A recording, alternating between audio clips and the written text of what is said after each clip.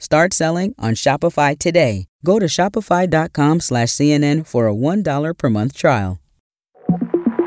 Welcome to the Sunday edition of CNN 5 Things. I'm David Bryant. Hope you all had a great Thanksgiving, and if you're working through all those leftovers, I feel you. Let's get into it. Before 2020, this weekend on the calendar usually marked the start of the holiday movie season at your local theater. Of course, that all changed when the pandemic hit. Last November, most of us were still stuck inside, away from our families, and so we just streamed whatever was on Netflix or Hulu. I know I did. Fast forward a year later. What are you most excited about being here today? I'm excited for the reclined seats. Sit back in the air condition and watch a nice movie on the big screen. It's been a long time. Vaccines are here, people are venturing back out to the theater to watch new movies, but those new movies are also on streaming services at the same time, thanks to an unprecedented experiment. The experiment is basically this. Before the pandemic, movies would be exclusive to theaters for a number of weeks before you were able to rent or stream them. As vaccines became available, some studios like Warner Brothers said, let's make our movies available on streaming right away.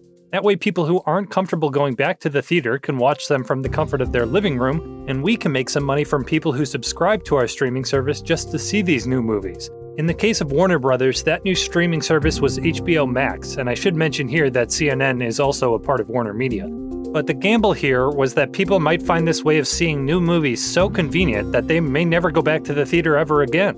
So I want to spend 5 minutes with Lisa Respers France from our entertainment team to see how it's all been going. Lisa, has this experiment been successful? It's unprecedented, and I think that Hollywood is still trying to figure it out. You know, it can be difficult for us in the media to figure it out because streaming services often are extremely reluctant to release their numbers. Yeah. So it's kind of difficult for us to compare it to box office when they're not very forthcoming with the information.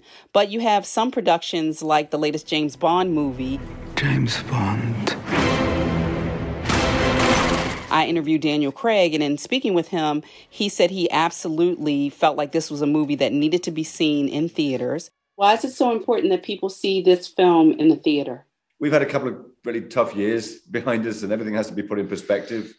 A Bond movie going into the cinema is sort of low down the list of priorities, but that's where they belong. That's where movies like this belong, where all movies belong, in my opinion. Come on, Bond. Where the hell are you?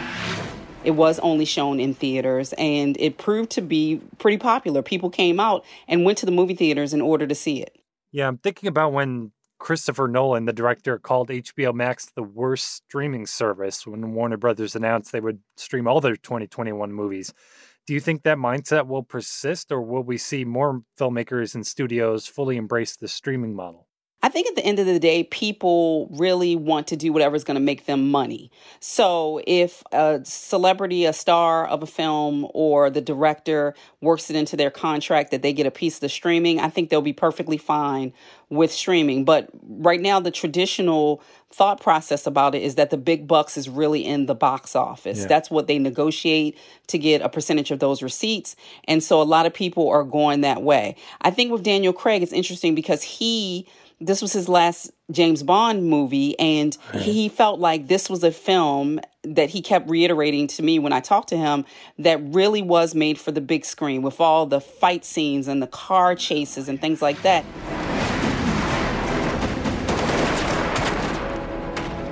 We're a very social species ordinarily, and we need to get out there and experience a few things together. I'm just very grateful that we're here and that people can go and see this film in the cinemas. And we have an extraordinary soundtrack by Hans Zimmer, which is just stupendous. And it needs to be loud and big. And when it is, it's great. He just did not feel like you could get the same type of energy and the same type of experience, even if you're watching it at home on your big screen TV. Not everyone has that personal connection to the art. We'd like to think that they do. I know certainly actors like to make us think that they feel that connection with the art. But I think ultimately the bottom line is it comes down to the green. People really want to make sure that they're going to be making as much money as possible off these projects that they're participating in. I've been having dreams about a girl fallen in battle. Felt like a vision. Right, you mentioned the streaming services and the numbers because we see a movie like Dune that comes out in theaters, but also on HBO Max. For the future of House Atreides, You have to be ready. Do we get a sense that titles like that are attracting new subscribers to those services? I think so, because even if you have people who go into a movie theater to see a film, sometimes they want to also watch it again at home. We very much become a binge society, and we now want to have content available at our fingertips. Yeah. So sometimes if it's a film like a Dune, that's a big production. Fear is the mind killer. You can see it in the theater, and you may still want to check it out at home again. And so I think people are drawn to the streaming services for that very reason. And also, it's getting colder. The seasons are changing. Sometimes people just want to stay in and just enjoy something in the privacy of their home. You get to control it more. You can pause and get up and go grab more popcorn that you don't have to pay $20 for. You can run to the restroom and know that you're not going to miss anything. So I think that sense of control that the consumer has gotten used to because of the pandemic is not something that they're going to easily want to release. Yeah, for sure. So whether I go to a theater or whether I sink further into my couch, what movies should I be seeing as we start to get into the more serious awards conversation? What's out there that we should be paying attention to? Well, if you're talking about what are potential contenders for the Academy Awards, I know a lot of people want to catch those so that they can feel like they're ready for award season. There's a lot of conversation about Belfast. You know who you are, don't you? You're Buddy from Belfast, where everybody knows you. Hey, Buddy! Your mom's calling you. Yes! It's a black and white film directed by Kenneth Branagh based on his childhood growing up. There's been a lot of interest in that. The Power of the Dog is another one that people have talked about. And King Richard, which is going to be on HBO Max and in theaters. Watch him hit a few balls. All right. So tell me your names again. I'm Venus. I'm Serena. It stars Will Smith, and it's about the life of Venus and Serena Williams' dad. There's a lot of excitement around that. Will Smith stars in it. Lots of people have been saying that this could potentially win him his first Academy Award for acting. He's an executive producer, as are the Williams sisters. I don't consider myself to be a particularly ethical person, but I am fair. And I have to say, I haven't seen House of Gucci yet, but I want to give it my own award just based off the trailer. It's the honorary Oscar for most questionable Italian accents. Yes, Lady Gaga apparently did not want to break character, but already people are saying that the accents in that movie are not the greatest. You are Gucci, you need to dress the part. It's chic.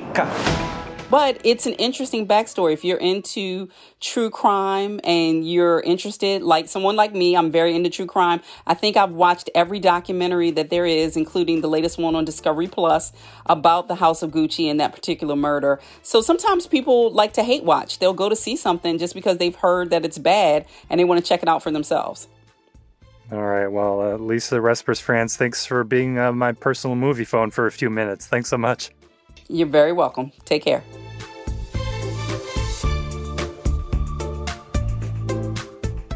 We'll be right back. Welcome back. Here's a little bit of what's happening this week. On Wednesday, the future of Roe v. Wade will hang in the balance at the Supreme Court. Justices will hear oral arguments on a restricted Mississippi abortion law which bars most abortions at just 15 weeks. The court has not heard a case so directly challenging Roe in nearly 30 years. Also this week, the final stage of jury selection begins in the trial of Ghislaine Maxwell. Jeffrey Epstein's longtime girlfriend and associate is charged with a number of sex trafficking-related offenses. She's pleaded not guilty to all charges. All right, that's it for us. This episode was produced by Paolo Ortiz and me, David Rind.